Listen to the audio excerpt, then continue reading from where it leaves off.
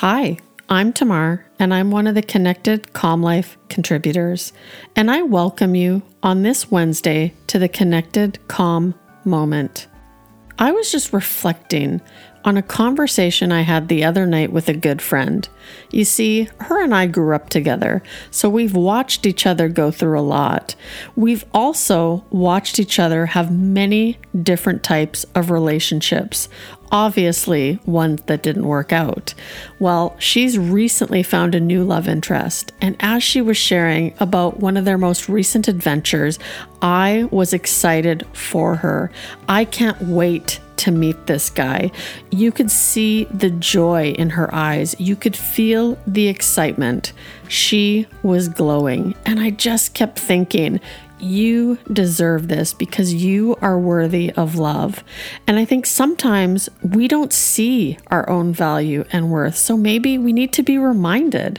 Now, I bring this up because as we continued our conversation, she mentioned that because of all the work she's been doing on herself, she was actually triggered with an old memory of an old love interest.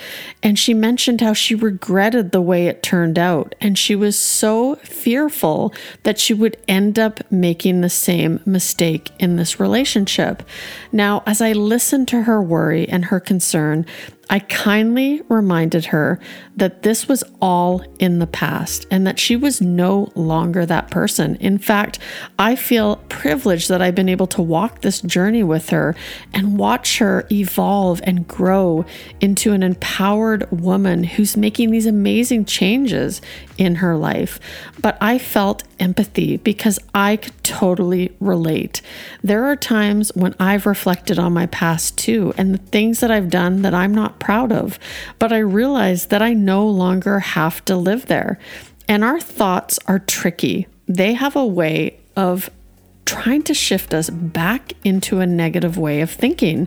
And today, when I get any of those thoughts myself, I just have to ask, would I say this to a friend? And the answer is always no.